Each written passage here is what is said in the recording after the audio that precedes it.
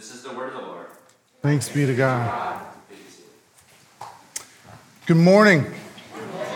My name is Jim, one of your pastors. It's a gift to be with you this morning. I want to start by telling you about a disease that I have been fascinated with for most of my life. This disease has concerned me. It's made me burst out into laughter. It has annoyed me. It has at times terrified me. The disease is called somnambulism. And if you don't know what this disease is, it's when you walk or talk or speak or do other types of activities in your sleep. And I don't think I have gone but a few nights in my entire life without being in the room with somebody who has this disease. I went from my brother, who is a sleepwalker, sleep talker, to my wife, who does the same. And if you know somebody with this, you know that it can be hilarious and fascinating. My wife is the type of person who's very organized, so the type of sleep talking she does isn't all that alarming, but it is strange to be woken up at midnight with someone staring at your face, wanting to talk about insurance rates and check on the status of ketchup. I can deal with that one. My brother was worse. There was one night when we were camping, and he wakes up at 2 a.m. in the morning screaming that we are being attacked by bears. And you can just imagine what we were going through, because we thought this was going down. We wake up, we're looking for the bears. He tries to get out of the tent, but goes the wrong direction and says, "The bears stole the zipper. We can't get out of here." You can imagine we did not get any sleep that night. But as bad as I've had it, there are other people who have it way worse. There are crazy stories that I was looking up this week of people who are sleepwalkers and sleep talkers. Some people are productive. There are people who are like terrible artists, but then somehow during the night they make these beautiful paintings. The craziest one is what people will eat when they're sleep eaters. There are stories of people picking up raw potatoes like an apple and just eating them, or chewing on cigarette butts and eating those. Probably my favorite story, and of course this is a story from Florida, is a 77-year-old man who walked out of his house and into the middle of a pond and then woke up and found himself surrounded by alligators and had to fight them off with a cane.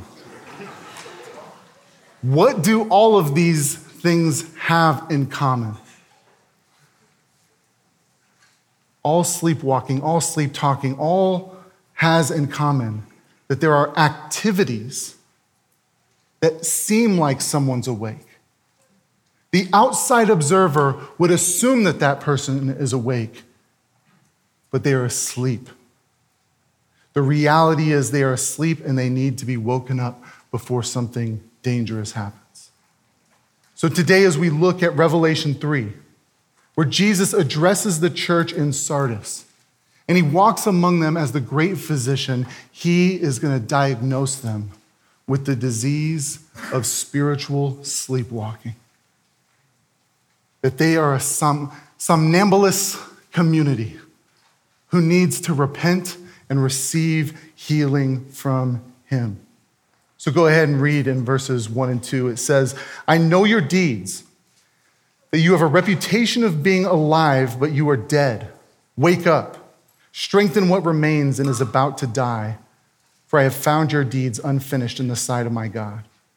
Remember, therefore, what you've received and heard, hold fast and repent." In verse 1 and 2, we see Jesus giving the diagnosis. The church in Sardis has this reputation of being awake, the reputation of being alive and vibrant, but their incomplete works show that they are actually dead. They are actually asleep.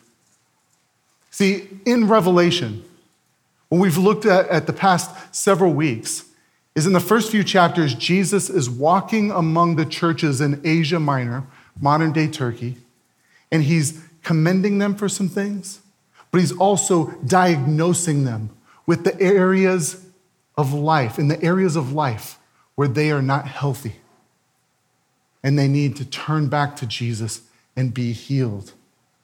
Like a great physician walking among the churches, diagnosing them of their disease. And his disease for the church in Sardis is that they are a sleepwalking church, that they are complacent, that they have this reputation of being alive and vibrant. They were one of the largest churches in the region. They were likely growing. It had good, moral, theologically accurate people who just minded their own business. They were in the midst of a thriving city, and it seemed like they were in a thriving church. And from the outside, it would seem like they are awake, but they are not. They are asleep. They are dead. They are wandering through life without a deep engagement with Jesus. And so Jesus uses the metaphor of death and asleep. He kind of mixes the metaphor to speak to the dire situation that they are in and how they are on the verge of death. That they seem alive, but they're dead. They seem awake, but they are asleep, and that they need to wake up. That they are a community that looks very Christian from the outside, but they lack attentiveness to God and his kingdom, and he calls them to wake up, to remember the gospel, and return to Jesus. He diagnoses them with spiritual sleepwalking. But then in verse 2, he gives the symptoms of this disease. He says, I have found your deeds unfinished in the sight of my God. What are the symptoms of the disease of spiritual sleepwalking? He says it's incomplete or unfinished deeds.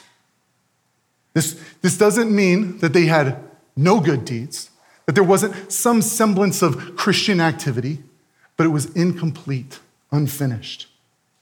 It could mean that they started out as a strong church that had a deep connection to Jesus and was following him, but over time had drifted. And they were looking back at their former activity to think that they're doing just fine today. Or this could refer to the fact that there is something about their deeds, their works, that is evidence that there's a veneer of Christianity, but it's shallow and it's not evidence that they are really connected to him, abiding in him. Now, let's be really clear.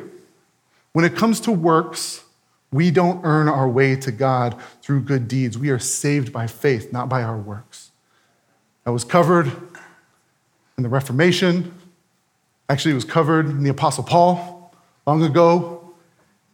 Ephesians 2. If you grew up in Christian circles, I'm certain you've heard this. But we can't hear it enough. For it is by grace you've been saved through faith. And this is not from yourselves, it is the gift of God, not by works, so that no one can boast. You are saved not by your deeds, not by your works, but by the work of Jesus on your behalf. That was true for the people in Sardis, and it is true for us. But in emphasizing the importance of this, over time, I think something has happened where verse 10 unintentionally gets clipped from the Bible, where it says we are God's handiwork, created in Christ Jesus to do good works, which God prepared in advance for us to do. In other words, you are not saved by your good works, but you are saved for good works. That a real encounter with Jesus should produce a life of fruitful works that are evidence that that person knows him, is connected to him, is abiding in him, is drawing life from him. And Jesus is looking at the church in Sardis and seeing something about their works, is saying, it's shallow, it's incomplete. You are sleepwalking. They are a church that is marked by a life of some external Christianity, but lacks the deep faith that comes from really connecting to Jesus. They're highly identified as Christians and do a lot of Christian stuff, but they don't have a deep encounter with Jesus that transforms their work and their family and their relationships and their heart and their mind and all of life. Rather, it's a surface level Christianity. They're sleepwalking. It seems like they're following Jesus, but they're just going through the motions. What does this look like for us? If we got a hold of a cosmic WebMD where you could look at the symptoms of spiritual sleepwalking, what might we find there? We might see that this disease affects the mind, where we think true things about Jesus, but Jesus doesn't shape the way we think about all things. Where our worldview isn't shaped by the biblical story, but some other cultural story, and his ways don't permeate our every decision. The way we look at our work and ethical issues and our relationships, we could see that the disease affects our hearts. That we're people who may like Jesus. We may have some positive feelings about Jesus, be pro-Jesus. But if you look at what we really love, it's not Jesus, but it's success or some hobby or some other thing that our lives and our hearts are oriented around that get the core of our affections. A disease that affects our hands, where we do some good deeds, you give some money from time to time, you volunteer for an hour or two, but you are unwilling to follow Jesus and the call to take up the cross and sacrificially love others. What does this look like? It looks like the type of person who prays, but they pray only when things get hard, and they treat God as a genie who's supposed to protect their comfort, not praying to deeply know God and encounter Jesus. It's the person who lives a generally moral life and doesn't do anything that bad, like murder or steal, but they excuse the respectable sins like gossip and greed and pride and feel no conviction at all. It's where they attend church as long as the Cardinals have a bad roster. But they don't engage in real Christian community where you're helping each other know Jesus and grow in Christ. It's where you're a moral, nice, theologically orthodox, church-going person surrounded by a pile of Christian bumper stickers and K-Love songs and Veggie Tales and podcasts, and you have everything that's connected to Christianity, but you're not connected to Christ. You're not abiding in the vine. And you have enough Christian stuff around you to deceive you, to make you think that you are really walking with him, but you are sleepwalking. Jesus says, I have found your deeds unfinished in the sight of my God. How does this happen? How do we get into this place where we fall asleep to Jesus? The one who lived the perfect sinless life, whose personality is unlike anyone who's ever walked the face of the earth, who died for you, who's resurrected, and you just drift from that. How do we get there? The church in Sardis was just one generation removed from people who had seen the risen Jesus, who had seen his resurrected body, and they were willing to die for Jesus. And now you've got a community of sleepwalkers who are just shrugging. How does this happen? You see, it's not a deliberate rejection of Jesus, but it's slowly being lulled to sleep by the comforts of cultural lullabies. Sardis was a city that was marked by wealth and comfort and security. A few weeks ago, Warren said that Pergamum was like the Las Vegas of the ancient world. Jake said Thyatira was like Silicon Valley. And I'm going to say that Sardis is like the suburbs of the Roman world. It has a thriving economy, comfortable lifestyle, and even though the commentaries didn't say it, I would guess pretty low crime. The ease of life that they experienced played a significant role in them becoming complacent as they are lulled to sleep and become sleepwalkers. They had wealth. Sardis was known for abundant commercial opportunities and rich agriculture, and it was easy to make enough money to where you would never feel desperate for Jesus to provide for you. They had comfort. There's no mention of persecution ever happening with the church in Sardis. They were so comfortable in that city that they offered no challenge to the idols of that city. They had such little impact that they weren't even considered worthy of spending your time to persecute. They lived a comfortable life where there wasn't a sense of urgency, and then they did not need the comfort of Christ. Security. The oldest part of this city was on a hill, and it had a strong fortress around it. And there was the sense that they were completely safe from outside attack. And without threats, they didn't need to call on Jesus to protect them. The church in Sardis didn't outright reject Jesus, but they were so comfortable that they were lulled to sleep by the comforts of the world. And you may be asking, are you saying it's bad to feel comfortable? To have some security? To have money? No. I'm not telling you that you need to go get a pet porcupine and snuggle with it just to make your life harder so that you can trust Jesus more. But what we do need to see is that there is a danger that comes with comfort and ease to where it serves as a cultural lullaby to get us to fall asleep to Jesus and his kingdom and his ways. For us, it can also be comfort and wealth and security, but there are other ones as well. The lullaby of noise, where the voice of Jesus is drowned out by the unending banter of 1,000 YouTube channels, becoming the white noise of our world that lulls us asleep to Jesus and his kingdom.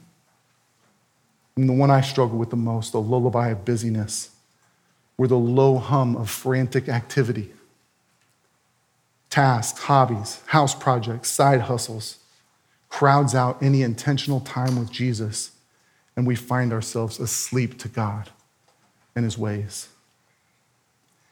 This is the one I struggle with, the lullaby of busyness.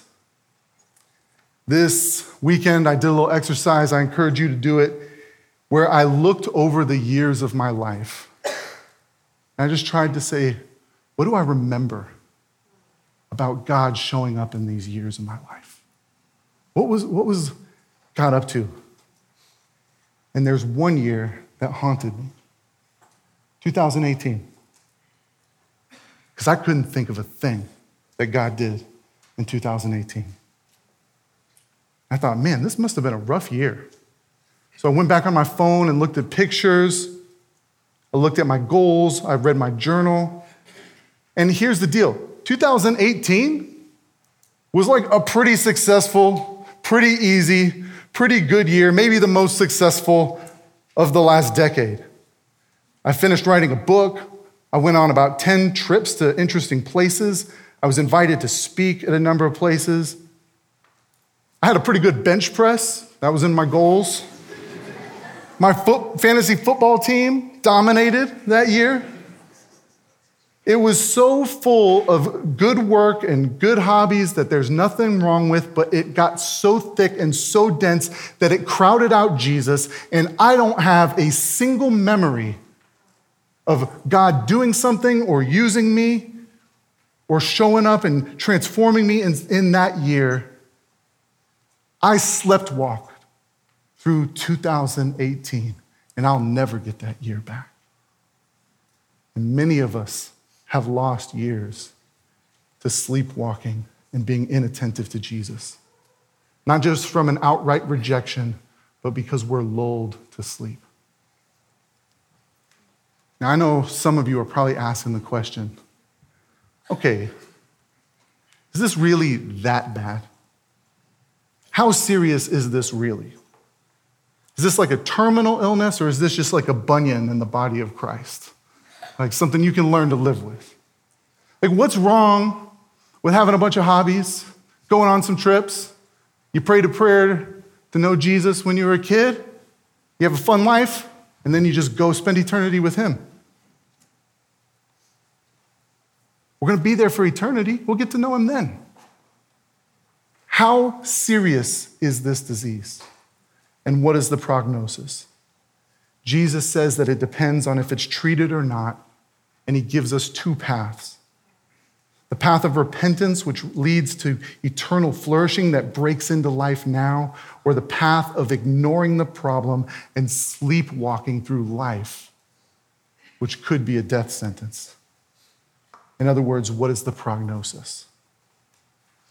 Let's read. What happens if this disease is untreated?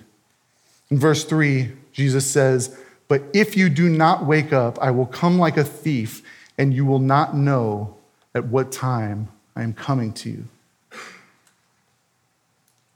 Jesus is speaking to the seriousness of sin.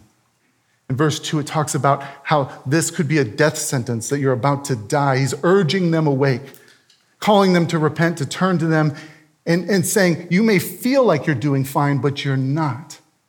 This seems like a harmless disease, but it's not. As I was looking at these various stories of sleepwalkers, I did quite the rabbit trail this week. A lot of them were humorous, like eating potatoes, and one guy was mowing his lawn nude in the middle of the night. But some of them got pretty serious. It's funny until it's not. There was a guy who walked out of his house in the freezing cold and walked out into the forest and died of hypothermia. And he must have passed dozens of people who never stopped him. They could probably see that something wasn't right, and they didn't wake him up. But Jesus loves his people. He loves his church too much to let us just sleepwalk into death. And so he wakes us up with this stark, jarring image of Jesus coming like a thief in the night, not knowing what hour that he is coming. This image is used by Jesus, Paul, and Peter, and it speaks to when Jesus returns, when he returns to judge, when he returns and we have to give an account for our lives. And it speaks to the surprise, the suddenness. It's, for so many people, it comes unexpected. That you don't know how much life you have left, but you feel like you have a lot, and then it comes suddenly. This metaphor is pretty terrifying if you really think about it. Like, what is scarier than sleeping in your bed, being comfortable, knowing that there's a home invasion happening in your house? There is no moment that I can think of where there is such a great overlap between your comfort and ease and your absolute danger as the moment right before you realize that your home is being invaded by a robber. It should hit us like a jarring image.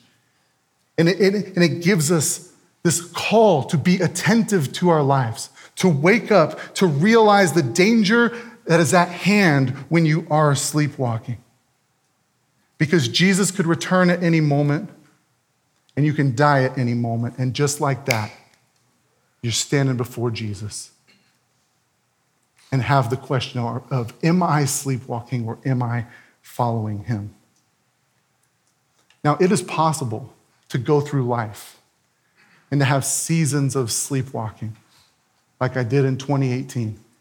And you're a real believer and you're really following him, but it's this season where you lose focus and your eyes shift away from Jesus. But there's also a great danger that if these seasons are stacking upon each other, and you look out over the course of your life, and most of it is sleepwalking, that you have to wrestle with the question of, do I really know Jesus? Even if I've been surrounded by Christian stuff. Jesus in Matthew 7 says that when he returns, there will be people who claim to have done great deeds and Christian activity, but Jesus will say, I never knew you. Just as the sleepwalker is in danger walking into the forest when they are about to die, Jesus knows that some of us are sleepwalking ourselves into an eternity apart from Jesus. And he says, wake up. You are in danger and you don't even know it. Turn to me. Come out of your slumber and live real life. Sleepwalking is dangerous for you. But not just you. It's dangerous for others too. Like the disease of sleepwalking, not just the metaphor, can actually be harmful to others. I've read of stories of people who loved their family and deeply cared for them and set their house on fire when they were sleepwalking. Or got in a car accident, unintentionally thinking they're doing this safe thing, and it's dangerous to others. In the same way, spiritual sleepwalking, claiming to follow Jesus but not abiding in him, can actually be harmful to others. Let me give an example. Who here has heard the statistic that Christian divorce rates are just as high as people who are not Christians? Who's heard that statistic? It's a pretty common statistic that's out there. Here's the thing, it's not actually true. Brad Wilcox, a professor of sociology at the University of Virginia, has noted that the statistics are skewed because it includes both actual followers of Jesus who are living out their faith and what he calls nominal Christians, who are Christians in name only, who identify as Christian because of family tradition or cultural background, but they actually don't deeply engage in Jesus. He's not the center of their life. In his research, Wilcox was able to separate out the nominal Christians and what he calls the actively involved Christians, and here's what he found. He found that among actively involved Christians, they are least likely to get divorced, least likely to cheat on their spouse, least likely to be involved with domestic violence. It was the top. But, and here is the part that it should be jarring for us. The nominal Christian, the person in name only, the sleepwalking Christian, was the most likely to get divorced, the most likely to be violent in the home, and was far worse than people of other religions, atheistic, agnostic, whatever. Wrap your heads around it. The reason why it's equal is because the nominal Christians are ruining the stats. This should be jarring. Because it means that you might actually be doing more harm to people in your home who live with you if you're just sprinkling a little bit of Jesus onto your life that otherwise is focused on something else. Why is that? I think it's often that they use the label of Christian to think that they're doing just fine, which creates some self-justification, a lack of self-awareness, a lack of self-reflection, and a lack of the leading and the presence of Jesus in their life, and they actually end up harming people more. When we follow Jesus at work and in the home, and then at school and in the other areas of life, we can actually live a fruitful life that contributes to the flourishing of the city and the flourishing of others. But the sleepwalker is doing great damage and they don't even know it. This happened to me when I was 16. That's about the age I came to know Jesus. And if I reflect back on that time, probably the biggest barrier I had to hearing anything about Jesus was a group of I guess you'd call them friends, who I played football with in Pop Warner, and then they eventually went to a different school. And they were Christian everything, Christian school, Christian home, Christian, I don't know, they had the Christian t-shirts where they had little puns on it and stuff. But these guys went to the same parties as me.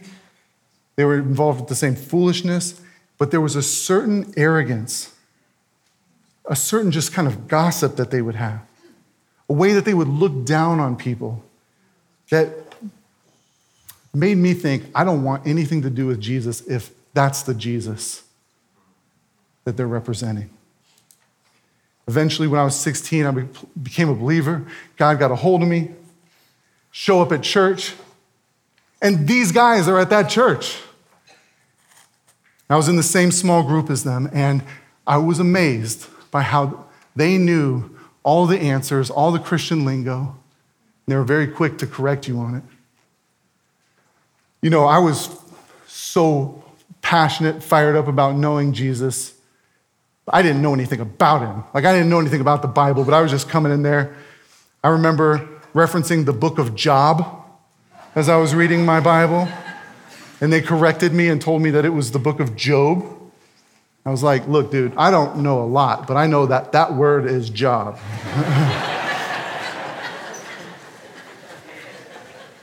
I remember in a Bible study where we were reading about Zacchaeus, the tax collector, and they would, after someone mentioned it, they would all say that he was a wee little man. I was like, what is this? Why does everyone talk like a leprechaun when this guy is brought up? I didn't know there was a song. I remember genuinely saying the phrase, genuinely, that God is good. And like well-conditioned soldiers, they all just said, all the time. I was like, yeah, it's true. He is good all the time. Here's the thing. They knew the right answers, but they didn't know the Jesus behind those answers. They knew that Job was pronounced Job, but they never knew the opportunity of clinging to God like Job did in the midst of his suffering. They knew that Zacchaeus was a wee little man, but they didn't know the joy of being called out of the tree by Jesus, even though you feel like an unworthy sinner and receiving his forgiveness and mercy. They knew that you're supposed to say God is good all the time, but they did not know the goodness of God all the time. They were sleepwalking and misrepresenting Jesus in the world. They knew the right answers, but they did not know Jesus. Their sleepwalking was a harm to others. You may say, is there any good news to this? And there is. In verse 4, Jesus gives us the good news and says that the prognosis is actually quite good if we receive the medicine of repentance. If we follow him, the disease can be treated. In verse 4, it says, yet you have a few people in Sardis who have not soiled their clothes. They will walk with me dressed in white, for they are worthy. He's talking about the church in Sardis and saying, there are some people here who have not been stained by idolatry. They are actually really following Jesus, and they are among you, and here's what they get in life. They will walk with me. For those who wake up from sleepwalking, you get the privilege of walking with Jesus, even in the midst of the cultural lullabies, hearing his voice louder, of experiencing the joy of attentively following Jesus in all of life now.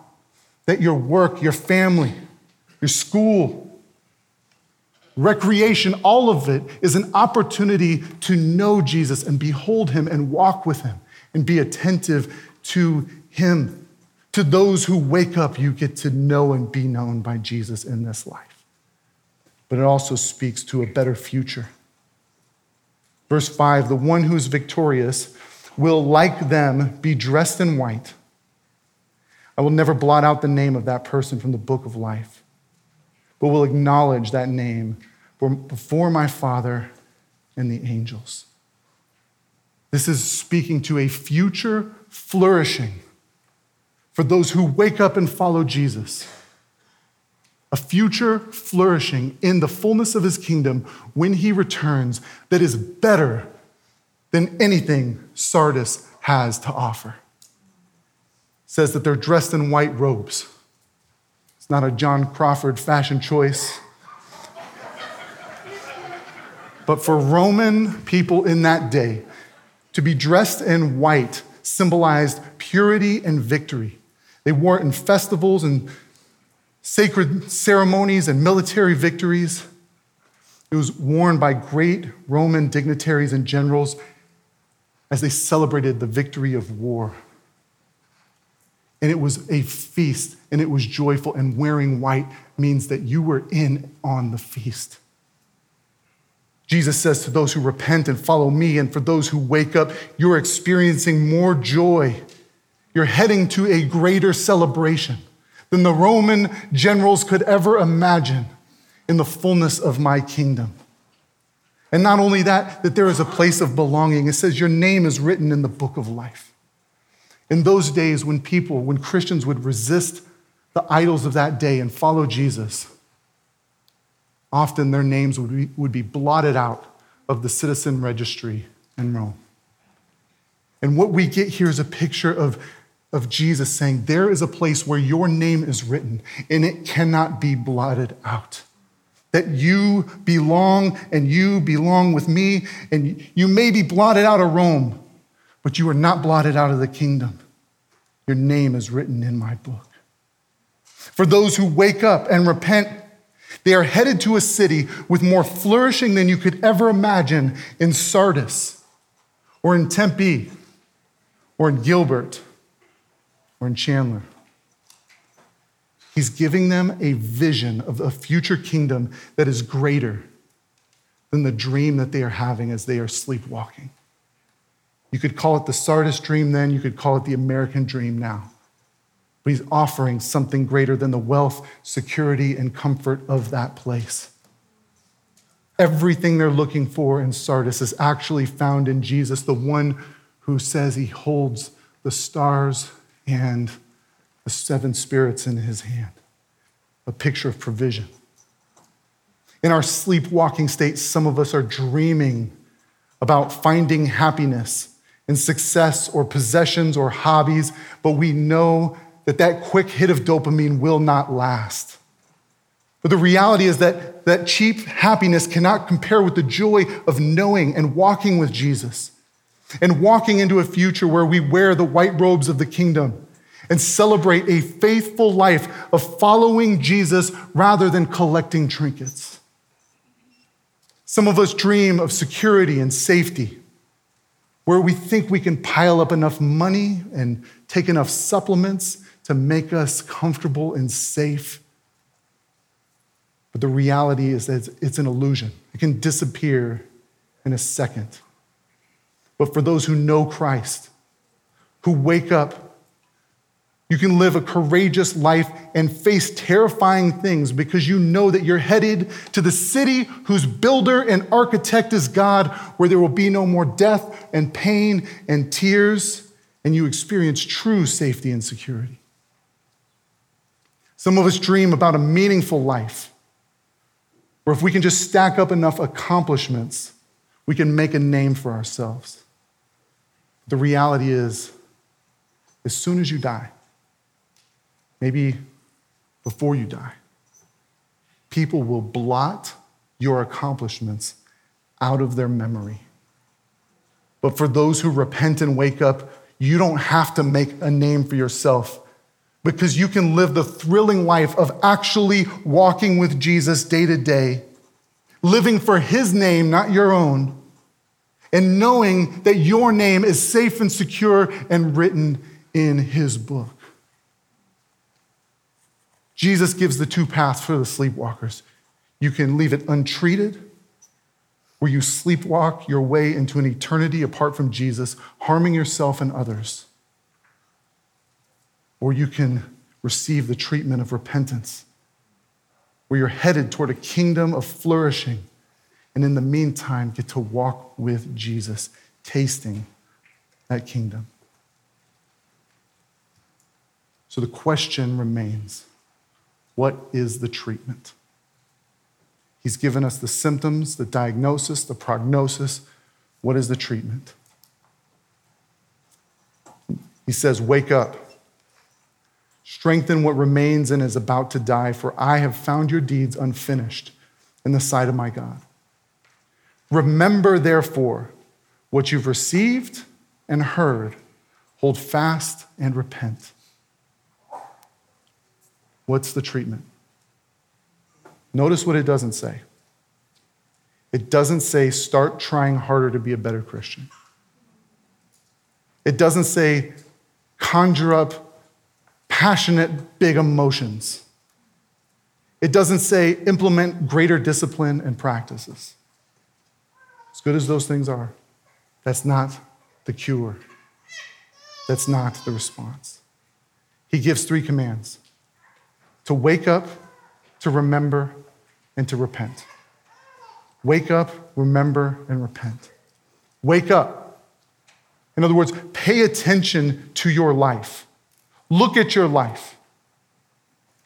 Don't just sleepwalk through all of your days, but pay attention and see, are you oriented toward Jesus or not? Don't just float through life without examining your life. This is a call to prayerful introspection. But that's not enough. If all you're going to do is introspection and just look at your life and look at how bad you've messed up, you do need to do that, but if that's all you do, then you're never looking to Jesus. And that's why he says, remember. Remember, therefore, what you've received and heard. He's calling them to remember the gospel that was delivered to them. To remember that Jesus lived the life that you could not live, and he died a death that you deserved so that you could know him and be known by him. Remember the joy of experiencing forgiveness and mercy. Tap into that memory again of what it was like to know that you were separated from Jesus, but he brought you near. Remember the unparalleled goodness of Jesus that is found nowhere else in the world, that when you look at him and what he is like in his personality, there's no one like him. Remember that he's present and offers to walk with you. Remember that he is risen and will one day return and give you your white robes and take you into the celebration of his kingdom. Remember. And then once you've looked at your life and woken up and you remembered there's only one thing left, which is to repent, which simply means to turn from your sin and idolatry and turn towards the one who offers real life. See how Jesus offers the life that is better than the illusions and dreams that are floating around in your sleepwalking. So I close with these questions. In what areas of your life are you sleepwalking? Are you sleepwalking through your family? Do you spend a lot of time in the presence of your family, but you rarely intentionally have meaningful time together or meaningful time to follow Jesus together? And everyone has one ear pod in their ear as they waste away the hours and months and years, and then one day it'll end like a thief in the night. And you will realize that you have slept away decades of time with your family. You've had a full calendar, but not full hearts. If that is you, Jesus' invitation is to wake up, to repent, to follow Jesus and turn back towards him, and turn your home into a sanctuary where you encounter him and are known by him and know him with the rest of your family, making memories that you will celebrate in eternity together. What about community? Are you sleepwalking through community and your life together with other Christians? Where you don't really follow Jesus together, but it's more about being mutually entertained. And there's nothing wrong with enjoying God's gifts, but we don't want life to end like a thief in the night where you realize you've watched 1,000 movies but never lived a real story and never lived into the biblical story. For you, Jesus says, wake up and repent and follow me. Help one another know me. Walk together through the challenges of life, shoulder to shoulder. Walk with me on mission together into that great celebration in the kingdom where you look at a life that wasn't wasted. What about work? Are you sleepwalking through your work? Where you do the bare minimum to get a paycheck in order to fund some shallow weekend hobbies. And then one day it comes like a thief in the night, and you realize that you've wasted the 90,000 hours of opportunity to worship God and serve others, and mostly said no. For you, the invitation is to wake up and repent and follow Jesus, where you can use your gifts and abilities to cultivate his world in a way that serves others, where you find moments throughout your day to be attentive to him as Jesus prayerfully leads you through his task list, where Mondays become sacred opportunities to love God and love others. What is the area of life in which you are sleepwalking? And whatever that area is, the call is simple. Wake up. Look at your life with clarity. Remember the overwhelming goodness of Jesus and what he offers you. And repent. Turn from a life of sleepwalking and walk with Jesus in all of life. Let's pray. God, I do thank you that you speak to us, you wake us up, that you love us enough to call us to wake up and to follow you. I thank you for the future, flourishing of the kingdom, where we wear the white robes and see our names written in your book and are fully known by you and know you deeply. I thank you that you walk with us in life now.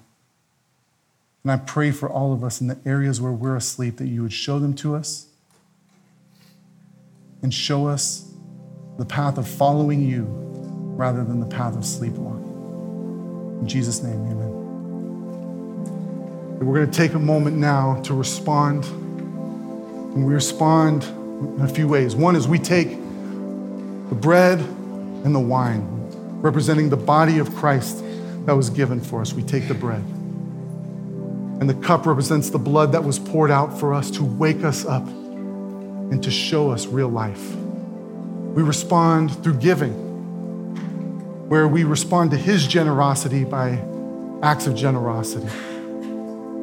We respond through singing to the one who is worthy of every syllable we can sing about him. And we respond in prayer.